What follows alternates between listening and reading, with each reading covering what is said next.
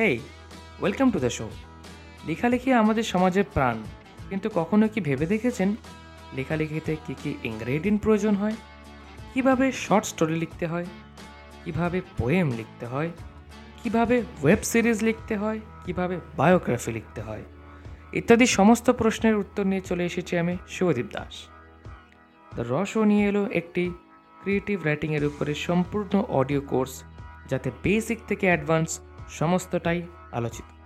তো চলুন শিখি এবং লিখি। And you're listening the raw show. So advance audio কোর্সের এই সেগমেন্টের মধ্যে এইবার যে চ্যাপ্টারটা আমরা দেখতে চলেছি সেইটা হচ্ছে কী করে বায়োগ্রাফি লিখতে হয়। এটা খুব ইম্পর্টেন্ট কিন্তু আসলে, কারণ কোনো এক বিখ্যাত বা কুখ্যাত মানুষের বায়োগ্রাফি জানার আগ্রহ প্রচুর পাঠকের থাকে, এবং কোনো একটা মানুষ যদি কোনো একটা খুব সুন্দর কাজ করে থাকে, তাহলে তার বায়োগ্রাফিটাকে যখন আমরা মানুষের সামনে বা পাঠকদের সামনে তুলে ধরতে পারি, তখন সেটা খুবই প্রভাবশালী হয়ে ওঠে। তার মোটিভেশন, তার ডিমোটিভেশন, তার ভাবনা চিন্তাতে আঘাত ফেলে। তো কী করে বায়োগ্রাফি লিখতে হয়, এটাই আমরা এবার শিখতে চলেছি। বিস্তারিতভাবে আলোচনা করা হবে, টিপস অ্যান্ড হ্যাকস দেওয়া হবে, এক্সারসাইজ একদম এই এপিসোডের শেষের দিকে বলা আছে। তো আগে এটা শুনে নিই, তারপর আমরা এক্সারসাইজ সম্পর্কে আসবো। তো প্রথম সাবজেক্ট হচ্ছে, দেখো, একটা বায়োগ্রাফি লেখার ক্ষেত্রে যাতে তোমার ভবিষ্যতে সেই লেখাতে কোনো রকমের সমস্যা না হয়, তুমি কিন্তু আগে ফার্স্টে বা প্রথমে সেই মানুষটার থেকে পারমিশন নেবে। সেই মানুষটা থেকে পারমিশন নেবে বায়োগ্রাফি লেখার ক্ষেত্রে। হ্যাঁ, এখন হতেই পারে যে সেই মানুষটা বেঁচে নেই বা কোনো স্বাধীনতা সংগ্রামী, তো সেটার ক্ষেত্রে তুমি যদি বায়োগ্রাফি লেখো, আই থিঙ্ক ওটাতে খুব একটা সমস্যার কিছু হয় না। প্রচুর রাইটার আছে যারা অজানা স্বাধীনতার সংগ্রামীদের উপরে কিন্তু লিখে চলেছে। আমি একজনকে চিনি, প্রকাশ রয়, আমার খুব প্রিয় একজন দাদা, তার সাথে কথাও হয় মাঝে মাঝেই। ভালো রাইটার, উনি স্বাধীনতা সংগ্রামীদের নিয়ে লিখতে খুব ভালোবাসেন, সুন্দর লেখেনও। উইকিপিডিয়াতে ওনার বেশ অনেকবার লেখা পাবলিশ হয়েছে। So the main thing is, যে মানুষটা বেঁচে নেই বা যে রিসেন্ট কোনো কাজ করেছে, যা মনে হচ্ছে না এর উপরে যদি আমার বায়োগ্রাফি লিখি, তাহলে হয়তো আমার ইন ফিউচার কোনো কপিরাইট ক্লেম আসতে পারে। তো সেটার ক্ষেত্রে যাতে কোনো সমস্যা না হয়, সেই মানুষটার সাথে তুমি যোগাযোগ করার চেষ্টা করো, তা যেভাবেই হোক, ঠিক আছে? আর যদি সে বেঁচে না থেকে থাকে, তাহলে তার পরিবারের মানুষের সাথে যোগাযোগ করতে পারো, এবং এটা খুব ভালো একটা সূত্র হয় এই লেখার ক্ষেত্রে। তো এটা হচ্ছে প্রথম বিষয়। সো এবার দ্বিতীয় পয়েন্টে আসার ক্ষেত্রে, দেখো, আমি বলবো যে তুমি যখন তার সাথে একবার কথা বলে তার কাছ থেকে পারমিশন নিয়ে নিলে, তো সে যদি রাজি হয় তোমাকে এইটা বলতে যে আমি কী কী করেছি আমার লাইফে, সে যদি নিজে থেকে তোমাকে বলতে চায়, তাহলে তো কোনো ব্যাপারই না। কিন্তু সে যদি নিজে থেকে না বলতে চায়, সে শুধু তোমাকে যদি পারমিশন দিতে চায়, তাহলে আমি একটাই কথা বলবো, যে রিসার্চ করো। বায়োগ্রাফি লেখার ক্ষেত্রে কিন্তু সঠিক তথ্য থাকাটা কিন্তু খুবই গুরুত্বপূর্ণ বিষয়, যেটা অধিকাংশ আমরা বারবার কিন্তু ভুল করে থাকি এক্ষেত্রে। নিজের তথ্য থাকাটা খুবই বেশি গুরুত্বপূর্ণ, তাতে আমাদের তথ্য অবশ্যই কালেক্ট করতে কিন্তু খুব একটা সমস্যা হয় না। আজকাল গুগল রয়েছে, ইউটিউব রয়েছে, ঠিক আছে? তো সেটা করাই যায়। গুগল থেকে করাটা বেটার হয় ইউটিউব থেকে। অন্য কোনো একটা মানুষের যদি আমরা লেখা কপি করে থাকি বা কারো বায়োগ্রাফিটা কপি করে থাকি, তো সেক্ষেত্রে না, ওটা খুব খারাপ দেখায়। তোমার নিজেরই পরে খারাপ লাগবে। তো গুগল থেকে রিসার্চ করাটা বেটার হবে। গুগলে তুমি আর্টিকেলের অভাব পাবে না। আর যদি সেই মানুষটা রিসেন্ট হয়ে থাকে, বায়োগ্রাফিটা যদি কথার কথা তুমি তোমার মাকে নিয়ে লিখতে চাও, তাহলে নিশ্চয়ই এক্ষেত্রে তোমার কাছে তোমার মায়ের সমস্ত তথ্য থাকবে।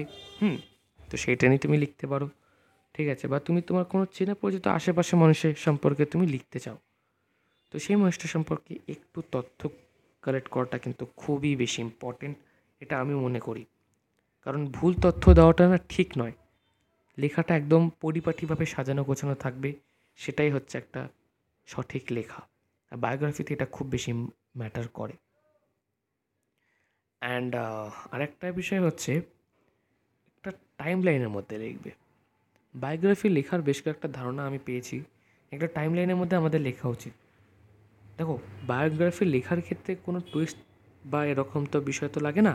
বায়োগ্রাফি হচ্ছে তার জীবনধারাকে তুলে ধরা। তো তুমি স্টার্ট কোথা দিয়ে করবে, এইটাই যদি আসে তাহলে আগে আমি বলিনি টাইম লাইনের বিষয়টা। একটা টাইম লাইন নিয়ে নেবে যে আমি তার বায়োগ্রাফিটা 20 দিনের মাথায় লিখব, অ্যাট এনি চান্স। হয়ে গেল, এটা তুমি একটা কোথাও লিখে রাখলে, নোট করে রাখলে। এইভাবে কিন্তু স্টার্ট করলে কিন্তু সবটা ভালোই হয়। তারপর আসছে স্টার্ট কী করে করবে। স্টার্ট করাটা খুবই ইজি, যেরকমভাবে বলা যেতে পারে। তো আমি আমার এক মামার হিসেবে যদি একটা কথার কথা একটা বায়োগ্রাফি লিখতে চাই, তো এরকম বলতে পারি। মামা সবেমাত্র ঘরে আসলেন এবং আসে আমায় বললেন, চলো আজকে একসাথে একটু ঘুরে আসি, অনেকদিন তোমায় নিয়ে কোথাও যাওয়া হয় না। সেই দিন যেন আমার চোখটা ছলো হয়ে গেল, বুঝতে পারলাম না কিন্তু আসলেই কি এটা সত্যি? মামা আমায় ঘুরতে নিয়ে যাচ্ছে। 1 বছর পর বোধহয় আমি খোলাখুলিভাবে কোথাও ডানা মেলে যেতে পারবো। এইভাবে তুমি যদি স্টার্ট করো, তারপর তুমি ধীরে ধীরে তোমার যাকে নিয়ে লিখছো তাকে তুমি ইন্ট্রোডাকশন দিলে, তারপরে আস্তে আস্তে তুমি লিখতে শুরু করলে সে জীবনে কী কী করেছে। বাট একটু সাসপেন্স বানিয়ে রাখাটা কিন্তু বায়োগ্রাফিতে ইম্পর্ট্যান্ট। যদি তার লাইফটা একটু সাসপেন্সিভ হয় তাহলে সেটা কিন্তু খুব ভালো হয়। এই একটা বিষয়। এবং আরেকটা বিষয় হচ্ছে আমরা আলোচনা করবো, সেটা হচ্ছে আমরা ফ্ল্যাশব্যাক দেখাবো। লেখার মধ্যে যত তুমি ফ্ল্যাশব্যাক ইউজ করবে একটা বায়োগ্রাফি লেখার ক্ষেত্রে, আই থিঙ্ক এর থেকে ভালো কিছু নেই, যেহেতু আমি নিজে প্র্যাকটিস করেছি। বিকজ অ্যাজ এ রিডার যখন আমি পড়েছিলাম আমার লেখাটা, আমি একজনকে নিয়ে ফ্ল্যাশব্যাক লিখেছি, আর আমি লাইক, ও ম্যান, এটা তো খুবই সুন্দর, এটা খুব সুন্দর লাগছে। এবং লেখার ক্ষেত্রে তুমি ফ্ল্যাশব্যাকটাকে খুব সুন্দর করে তুলে ধরতে হবে আমাদের। কারণ ফ্ল্যাশব্যাক হচ্ছে সেই জিনিসগুলো যেইগুলো লেখাটাকে একটা আলাদা সৌন্দর্যতার মধ্যে করে তোলে। আর এরপরে পয়েন্টটা আসছে একদম শেষ পয়েন্ট, সেটা হচ্ছে লেখার মধ্যে বারবার তুমি তোমার ভাবনাগুলোকে তুলে ধরবে। তুমি সেই মুহূর্ত সম্পর্কে কী ভেবেছিলে বা এখন কী ভাবো, এটাই। Include your thoughts, it is very important লেখার ক্ষেত্রে যখন তুমি তোমার থটসগুলোকে পারমিট করবে, যে রিডার, পাঠক, সে যতক্ষণ পড়ছে সে ততক্ষণ একটা তার মধ্যে ইন্টারেস্ট পাবে, সে পাবে তার মধ্যে একটা ভ্যালিউ, তার মধ্যে একটা সাসপেন্স থাকে যে হ্যাঁ আমিও পড়ছি, লেখকও লিখছে, তার কেমন লাগছে। এটা একটা ফিলিং, একটা কঠিন ফিলিং, এটাই কিন্তু বায়োগ্রাফিতে ম্যাটার করে। শেষটা একদম নিজের থটের সাথে শেষ করবে, যাতে তার মনে হয় যে হ্যাঁ এই মানুষটা বায়োগ্রাফি পড়ে মজা আছে বা ভালো লাগে। অ্যান্ড বায়োগ্রাফিতে বেশি কিছু লাগে না, বেশ কয়েকটা আমি বিষয় বলে দিলাম যেগুলো একটু মাথায় রাখলে বায়োগ্রাফি লেখাটা সেফ এবং ভালো হয়। এর থেকে বেশি কিছু ইম্পর্ট্যান্ট বায়োগ্রাফির ক্ষেত্রে লাগে না, এটা হচ্ছে বিষয়। আশা করছি তোমরা যদি কিছু না বুঝে থাকো তাহলে তুমি শেষ থেকে আবার শোনো। অ্যান্ড যেহেতু আমি এগুলোকে আলাদা আলাদা করে রেকর্ড করছি, তাই আমি আবারও বলছি, যদি কিছু বুঝতে না পেরে থাকো তারপরেও ইনস্টাগ্রামে @mentor/author নিচে মানে স্ল্যাশ দেবে, তারপরে অথর লিখে সার্চ করবে, and you will find my ID. And আমাকে একটা ইনস্টাগ্রামে মেসেজ দিয়ে তো যদি কিছু বুঝতে না পেরে থাকো, and I will help you. So don't worry, this is for today. And তারপরে আমরা নেক্সট টপিকে আসি। রাইটিংয়ের এই সেগমেন্টের এই এপিসোডটা আজকে এই পর্যন্তই। শোনা যাবে আগামী এপিসোড, ততক্ষণের জন্যে goodbye, stay tune, stay high.